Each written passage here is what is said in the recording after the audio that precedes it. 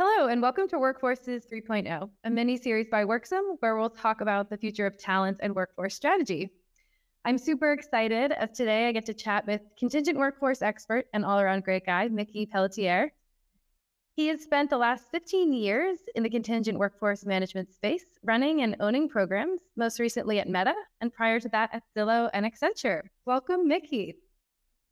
Hey, how you doing? Nice to be here. Thanks for having me.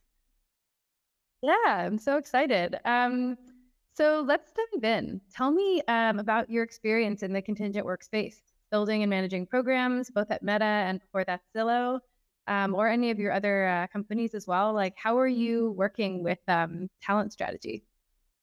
Yeah, so at Meta, I was the contingent workforce strategy and portfolio management lead there. So helping to develop that strategy. What do we want to be when we grow up? Where are we taking the program? They were moving into a third generation of a program. So how do we improve on the legacy work that's already been done?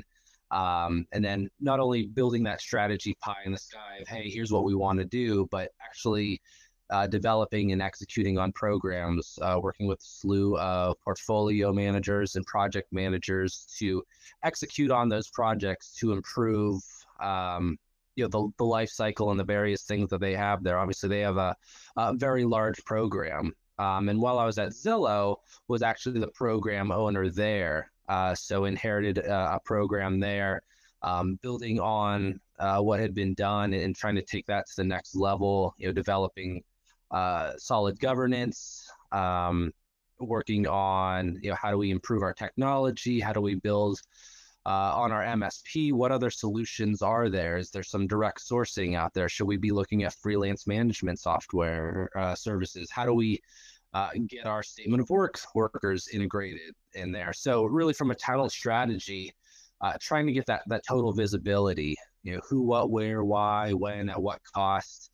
To me, that's one of the most pivotal things organizations can be doing these days is to arm themselves with that visibility of their workforce. A lot of that is there on the FTE side, right?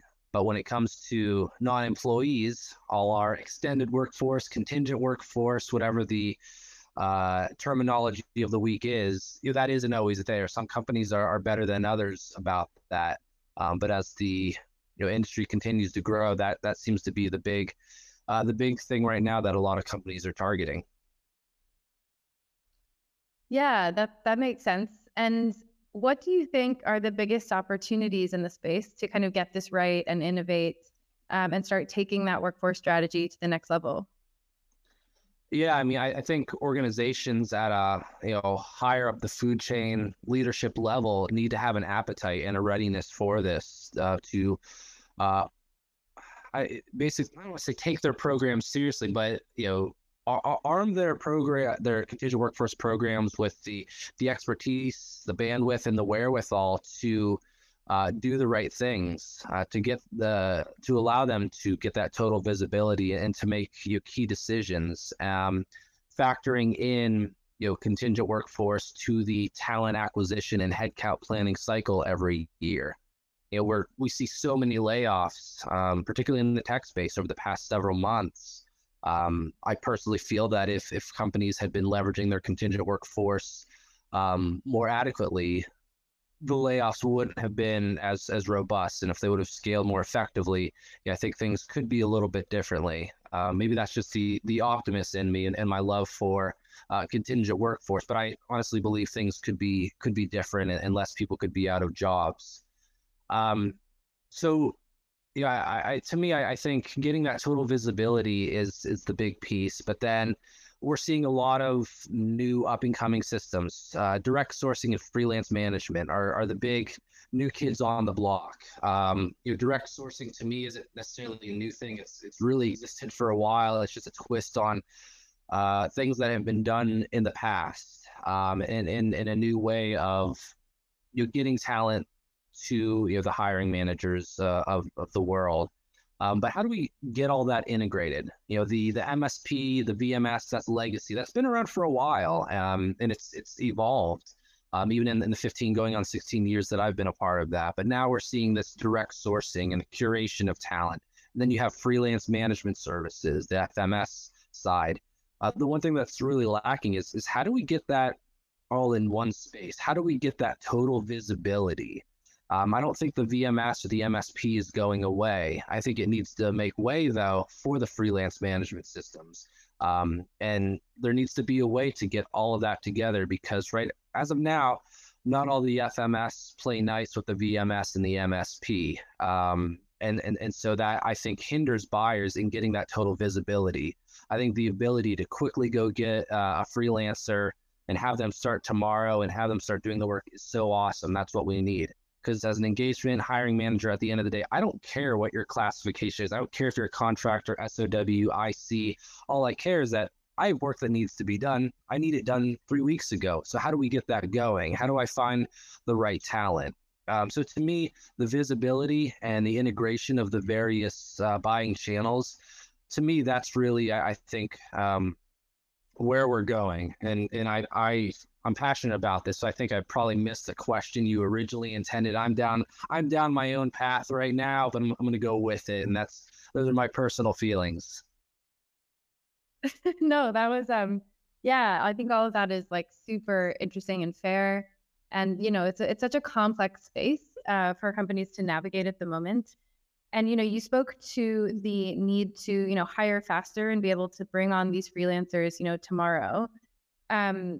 What do you see, or have you seen, or even worked on yourself in terms of innovative processes that actually allow that to be possible? Because we know with, the VMS or the MSP, like it often becomes a blocker. So yeah, have you had any experience with that in terms of, faster time to hire, better experience for the person coming in as well? Yeah, I mean, I personally think that I think it is the way of the future. My curiosity is really around compliance. And you brought this freelancer on. Okay, are they going to have access to the organization system? Or are they going to be on site? Are they going to have access to any privacy data? That type of stuff. That compliance, I think, is the main piece that concerns me. How do we know that they have access to the right stuff? Perhaps they're just going and writing a blog article for you. That's fine. There's no concern there. And I think that is a channel right now where the freelance management is the way to go. But where they're actually touching your data or your systems or coming on site, I think that's where the compliance piece. I don't honestly know yet how well the freelance management FMS manages that. We know how that's done, onboarding through the MSPs and the VMS, and perhaps it works just as well. I've yet to see that done in a great way, but I know it's being done, just have not had a personal experience with that. I've had the opportunity to see how it can be done, but have not seen it fully integrated and working yet. But I think it is the way to go, and it has a place, hand in hand with the rest of the other channels that are currently in use. Yeah, you're right. Compliance and classification are such an important part of the experience for a worker, and also can often be a barrier. So getting that right, I think, is so important for businesses both in the US, UK, but even globally. It's just getting. Yeah, one other piece I want to say, sorry to interject, but just that all the compliance in the world could be there, but often with that risk of co-employment, it comes down to the treatment from the company themselves. How are they treating those workers? If they're an independent contractor, well, hey, you should be pretty hands off with them. You should say, hey, we need XYZ by such and such date. Maybe be able to give a little bit of feedback every once in a while. But if you start blurring the lines, interacting, working with them day in and day out, working hand in hand, well, are they really an independent contractor? I don't think a lot of buyers know that and enforce that. And perhaps that's okay. And nothing comes of it. But one day, it's not. And there's going to be tax implications and co-employment implications. And suddenly, that's going to be, cause a little bit more of an uproar. Hey, maybe it'll never be there, but that's my concern as a buyer. That would be my concern as a buyer. Leveraging all that is how are we actually treating these workers? within the realms of their classification, and then how we actually engage them. Yeah, I think that's such a valuable point. I think something we're talking and seeing a lot is the importance of being able to retain these employees. So being able to hire them again, have a second, third, fourth engagement with a really, strong freelancer or contractor, and being able to build that network and that talent pool, so that you do have better, quicker access to these people and bringing them on. So just to tap in a little bit to your experience in like the media and tech side, when you were, at Meta, for example, one of the biggest both media and tech companies out there, what role did you see the external workforce having? And like, what role do you think it will play there in the future? Just given the current market and the also growing freelancer and contractor workforce in both the US and globally. Yeah, I think that it's only going to continue to grow. It's a great way to access niche talent quickly, effectively, and hopefully compliantly. I think that's going to continue to grow. But the niche skill set, I think, is the one that really helps contingent workforce stand out. There are so many channels for engaging talent. There are so many suppliers, vendors, talent procurements, talent curation places out there that they could find you that software developer in middle of nowhere Montana that you didn't know about. And with the I think continued engagement of remote work, I think that opens things up. So in the tech and media space, yeah, it's I think going to continue to be a powerhouse of access when it comes to that type of talent.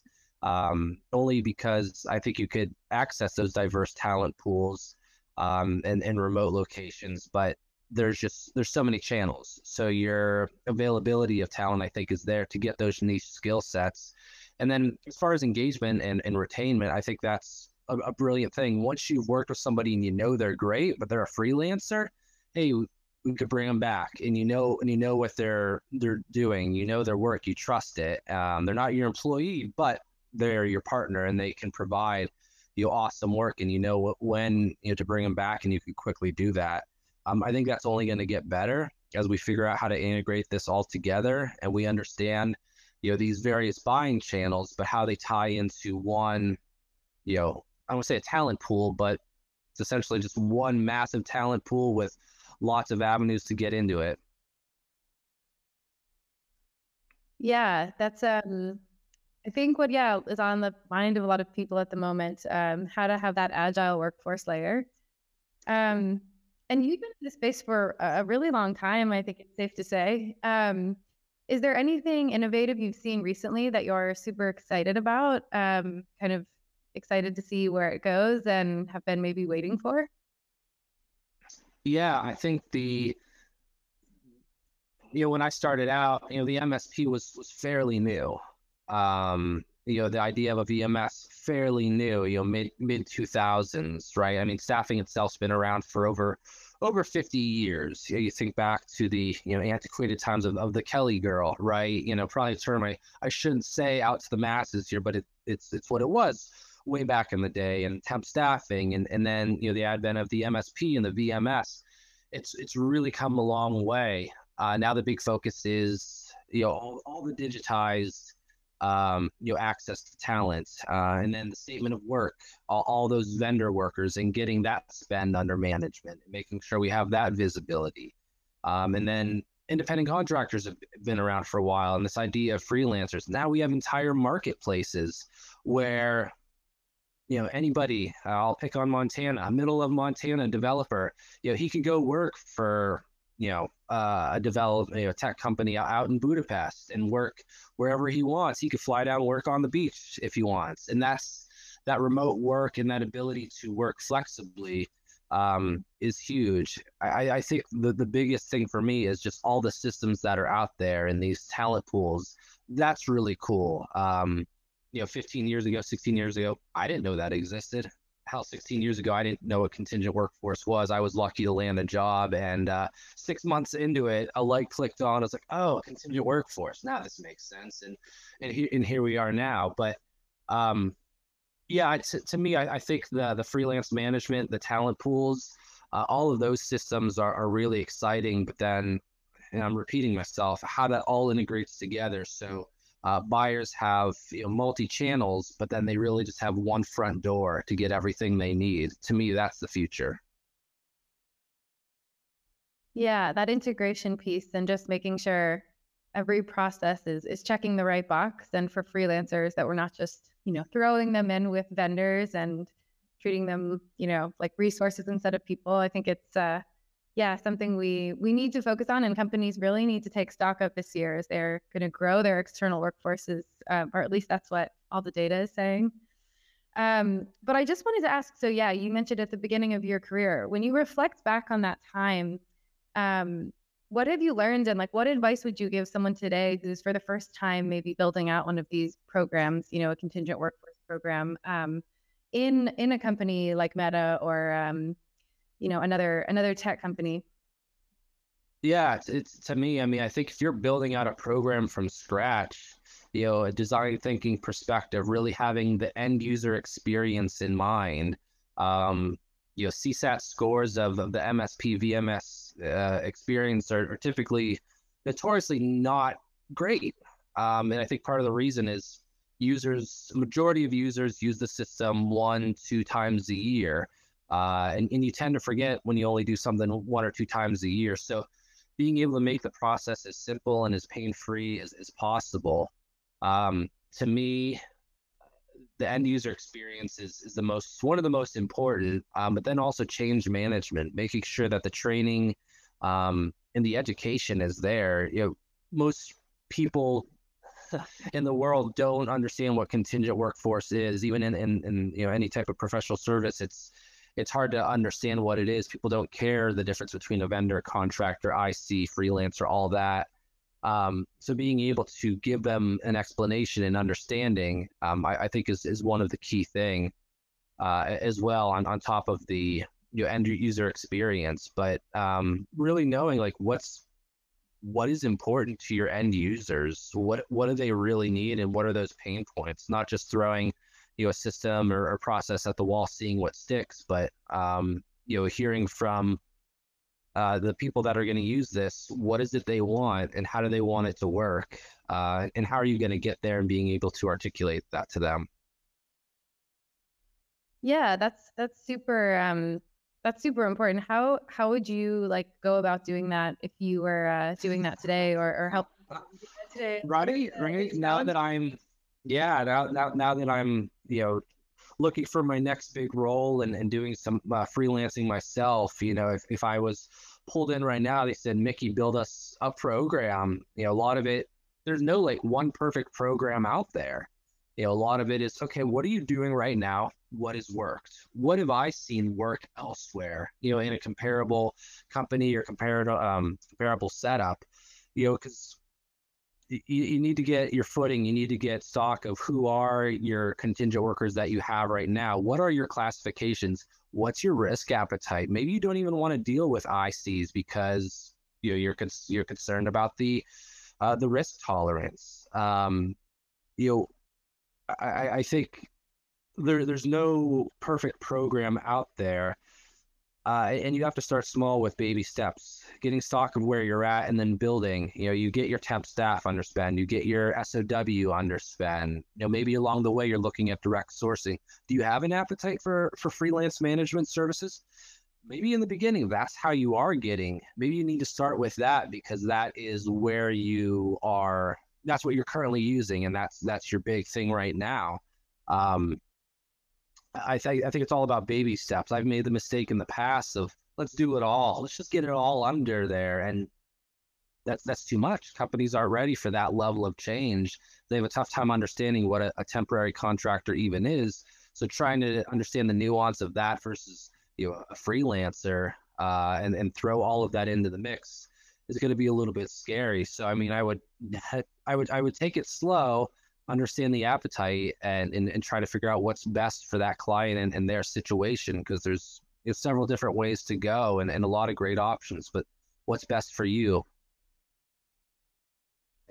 Yeah, that's all really fair. And when people say they like maybe would prefer not to work with independent contractors at all or independent workers at all. What do you think the risk is there? Is it there, a risk of maybe limiting your talent pool and your access to top talent and skill sets, given just like the direction you're going? Yeah, I think there's still the antiquated fear of co-employment and the risk there of, is this person really an independent contractor? But I think, there's ability for education there, that, hey, it's co-employment isn't this scary thing. There's joint employment. That's okay. That's natural. That's part of the process. There's some boundaries that can be set to minimize that risk. And then with independent contractors, there's IC compliance partners out there that could support you and indemnify you and take on a lot of the risk and make sure and hold your hand along the way that everything's going to be okay. But your legal team and your employment law team has to be okay with that. And some companies are not. They're risk averse and they don't even want to do that. And that's okay. They have to know that about themselves and that appetite. And maybe down the road, after case study after case study comes out, that, hey, it's not this big scary thing, then it could come on. But I think at the same time, being able to educate them along the way is really the main thing. I don't think anybody's scared of talent pools or anything. I think anybody should be open to the idea of talent pools. I think that companies in the past, they want to limit the talent pools. They want to limit. So, hey, this position isn't going out to 50 suppliers. It's going out to 7 key suppliers or 10 key suppliers, tried and tested partners that have worked. I think the fear with talent pools is that it is maybe reverting back, that it is opening up the gates to, too many candidates and too much talent coming into the mix. And that's going to be overwhelming for the hiring manager. Well, then again, you have your curation services. Hey, yeah, we had 100 people apply, but Mr. Manager, these are the top 3 that we've already vetted for you that we think are going to knock it out of the park for you. There's all these things in play out there. So I think it's a matter of, education and understanding and giving people the warm and fuzzies that this is going to be okay. And this is a great way to get you talents. We just have to have an open mind and perhaps the way we've been doing things in the past, it still works, but hey, there may be other ways that may be faster, more cost effective and get us what we need. Yeah, I love that point you made. It's really about, finding the talent and having that smaller pool of talent that you can rely on. And I think that's, again, just to tie this back to the retention point, it's so important for companies to figure out how they can retain their talents, so that they can, quickly hire someone that they know that maybe a colleague has worked with, or they've even worked with themselves before. And I think that's going to be a common trend this year. I don't know about you, but do you think that companies, who aren't thinking this way, have any, risks they might face or challenges they might face? Yeah, I mean, I don't want to say everyone wants to be on the leading edge. They think they want to be on the leading edge, but are they willing to make that leap? I mean, I just think you could miss out on talent. I mean, that's the, I think the worry is are we going to find the right people? Are these positions gonna sit open? And is the talent that we find going to be the best for this role? Because if you're not finding it through your existing channels, well, then, that's a different conversation. If you're meeting your needs and getting everything you need, perhaps you don't need another system involved and you're getting what you need. But what do your end users think? What are your KPIs and SLAs? Are you hitting things in a timely fashion? Is there opportunity for cost savings? If all of that's good and fine and dandy, and you're not just being complacent because you want to avoid change, then okay, great. You're in a good space. You're ahead of the game. But these new things are coming out for a reason, because people aren't finding what they need in a timely, compliance and cost savings, cost-effective way. So I think there's possibly the fear of missing out, but then, there's just the fear of change. I think is one of the big things, personally and professionally. Yeah, I think you hit the nail on the head. It's really about, that complacency and maybe fear of change, but obviously it's needed if all of these new innovative solutions are popping up. And I think the vast majority of people want to innovate. It's just helping them, figure out how to do that. So I think you've provided a lot of amazing insight. We have to wrap up here in a moment, but just one kind of final question on the industry is like just about predictions for the future. Like, what do you think the newest innovation will be, in the next few years in the space, or what do you think it should be, at least? Like, what should companies be doing to improve this process, like you say, for the end user, for the external workers themselves as well, and then, to have big impact on companies from a change management perspective? Yeah. To me, I think to me, if I had the coding and skills and all the money in the world, for the buyer, just one front door solution, I have a need. I don't care where that comes from. Maybe I need to talk about that need and how I'm going to use this worker. And then that routes me to, hey, you need an FTE, you need an IC, you need a freelancer. But everything is on the back end. They don't really have to deal with multiple systems. They deal with one system. And so one place that allows them to source through the multi-channels, and then a concierge service on the back end that handles 90% of the process for them. All the manager really has to decide is, hey, we'd like to speak with this person, or we want to interview. Very simplistic, few click decisions. If they want to be more hands-on, they can. A lot of this exists. That's what the VMS, that's what the MSP is for. But with so many systems, so many channels of buying out there, it's becoming more complex. And for the end user, they want it to be simple. So that just that one-stop shop for all of your talent needs, regardless of classification or whatever. To me, that's where it's at. The market is becoming saturated with a lot of systems right now. Which one is right for you? It's tough for the buyers to decide that when they go to implement. So to get to that goal, it's a lot of decision making. The other piece, I think, is having the leadership representation from both procurement, HR, and legal, and even IT to make effective decisions with their contingent workforce. We can't rely on FTEs anymore. The freelance contingent market is just so wide open right now and ready, and people want to do work but on their terms. Key decision makers from leadership within companies need to get on board with that, and figure out a way to make that work for them so that they can stay ahead of the curve and make sure they're getting the right talent, right time, right price, as everyone in the industry says. Those are the two key things that I really will look for the next couple of years. But I think if it was that easy, everyone would be doing it. It takes a lot of time to get there. Yeah, well, hopefully we will see, some of that happen, maybe this year, maybe next year. But I would love to just end by just changing the topic a little bit so we can all get to know you.